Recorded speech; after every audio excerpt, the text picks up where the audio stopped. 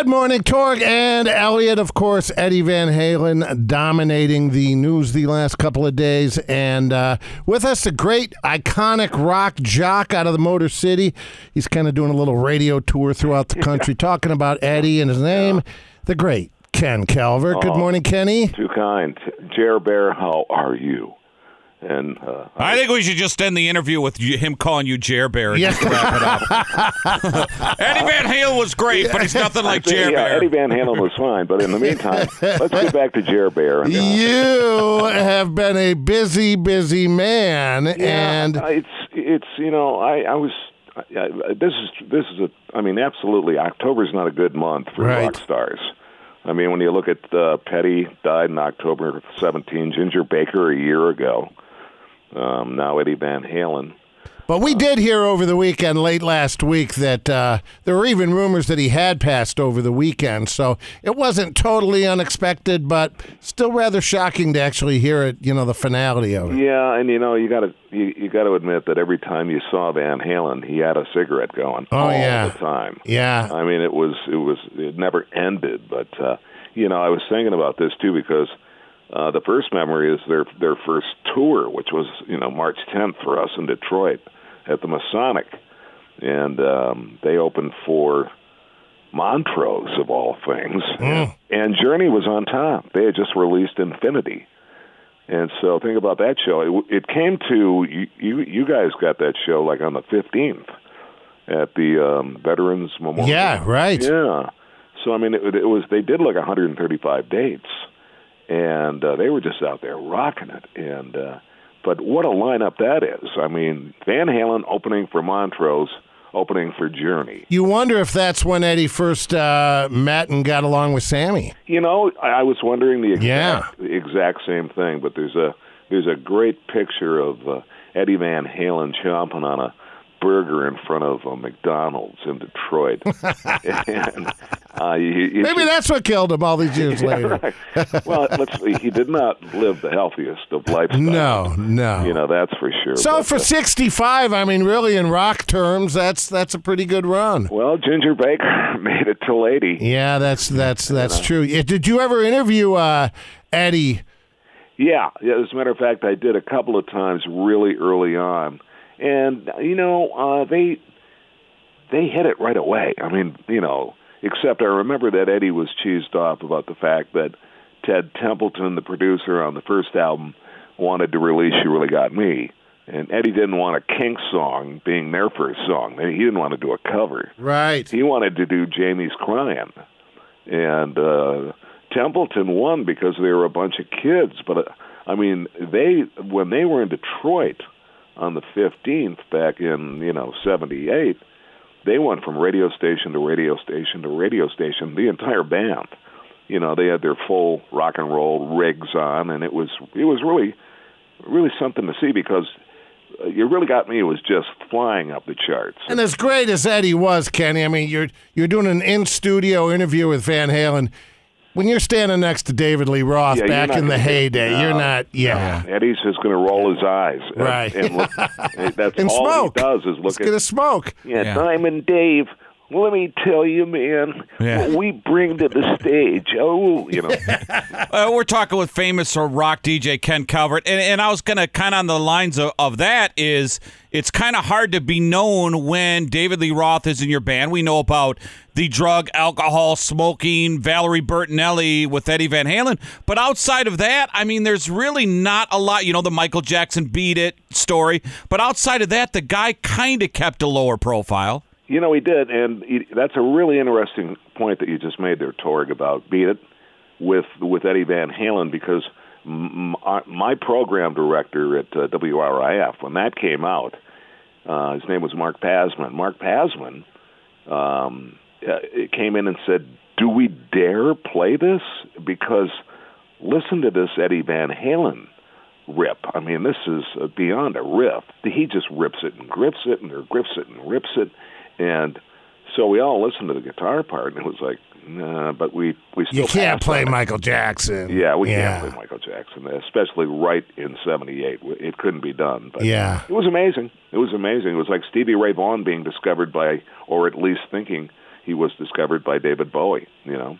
And a lot of the discussion here, too, there's Sammy fans, there's David Lee Roth. I don't think you have to pick one. You can enjoy Van Halen from start to finish and love all of it, right? But in your experience in rock music all these years, what do you I think the commercial success, as big as they were coming out of the box, I think the Sammy years might have sold more albums when they became a little more wide appeal there. And you know what? Sammy was just such a delight to be around, and still is. You know that. Yeah, he is. Right. He's a grinder, but he's hysterical, you know, and he's level-headed.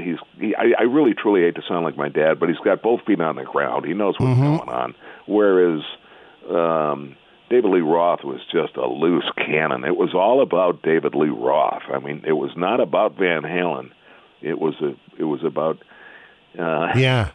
David Lee. So and I should tell Ken, when they did the David Lee Roth, Sammy Hagar tour where they alternated, right? So I had them both in studio, and David Lee Roth was super cool. I mean, they were both cool. So they invited me backstage, and you had Sammy was partying and doing shots and being professional, and David Lee Roth was partying with David Spade, because Spade is from Phoenix. So I'm walking through the hall, and me and a guy from work, and we walk over a guy, and we're walking down the hall, and my coworker goes, "Dude, you know who that is?" I go, "Who?" He goes, "It's David Spade." Him and Roth did so much partying before the show, David Spade passed out in the hallway backstage.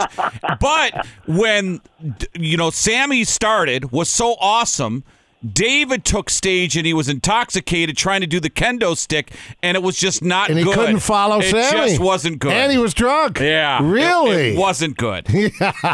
Well, yeah, I mean, there were a couple of times. There's one, there's a great video of when he does Eruption, and which I highly recommend. Right, yeah. Because Les Paul and I mean, when I say that, not like we were driving to work together, but when I talked to the late, great Les Paul, I asked him about, Eric Clapton and you just say incredible, Jimi Hendrix, unreal, untouchable, Eddie Van Halen. Now there, he said, I've got to tell you, that guy does things with his right hand that no one had ever seen before. He literally comes up with both hands, and you almost wonder how he's picking the strings. It's amazing. You've got to watch it. He goes way up on the right-hand side with his right hand alongside his left hand. It's one of the most incredible videos I've ever watched, and it's something to see. I mean, and that's how good the guy was. But there were times when it looked like I remember Sammy having to lift Eddie up a couple of times. Well, it's amazing, Ken, and we're talking with famous rock DJ Ken Calvert. Yeah. The thing about Eddie, though, is when David Lee left and, it was creativity and David was going to go solo, and then they wrap it up with Sammy and Gary Cherone, Eddie was still smart enough to know, all right, I've gone through 3 lead singers. Yep. I can't go through the 4th. He was smart enough to bury the hatchet with David Lee Roth, though. Yeah, absolutely. And because at the end of the day, it's all about, I guess, the Monet, and the business. But I think the other reason why that happened, Torg, was because he was seeing the evolution of his son, Wolfgang. And I think that was really important to him near the end, that Wolfie was a part of the band. Sure. And I remember when Wolfie first went out with the band, they played the Palace, and although they were estranged, Valerie Bertinelli went to every show because she wanted to make sure that he wasn't acting up under the age of 18. Yeah. So, I mean, and when you read his lament yesterday on Twitter, it kills you. I mean, yeah, it really is sad. I mean, like you said, Jer Bear, had to get that in one more time. Yeah. Had to get that in one more time. You gotta love the Jer. Well, we appreciate your time this morning, Kenny. It's always a pleasure. And hey, next time somebody dies, we'll call again. Yeah. Hey, you know what? Well, I'm not dead yet. Yeah. But real quickly, I just got to tell you something. I understand AC/DC just released a new. We just we played it. Yesterday. Yeah, quick tidbit for you. I was just reading this the other day. I was laughing out loud. Bon Scott actually saw Brian Johnson when he was with a band called, I think it was Giorgio, and he goes to see him. And Brian Johnson is laying on the stage, screaming, like running around like Curly, and Bon Scott thought, "Oh my God, this guy is incredible." Well, it turns out that Brian Johnson was having an appendicitis. Oh no! Yeah, and Bon Scott thought it was part of the show. but this guy is incredible. So there's my. A little bit later, Ken, we're going to talk with Patty Smythe, and the rumor was that she was invited to join Van Halen back in the day. No way. Yeah. So we're going to talk to her about that. You guys are just a cavalcade of stars.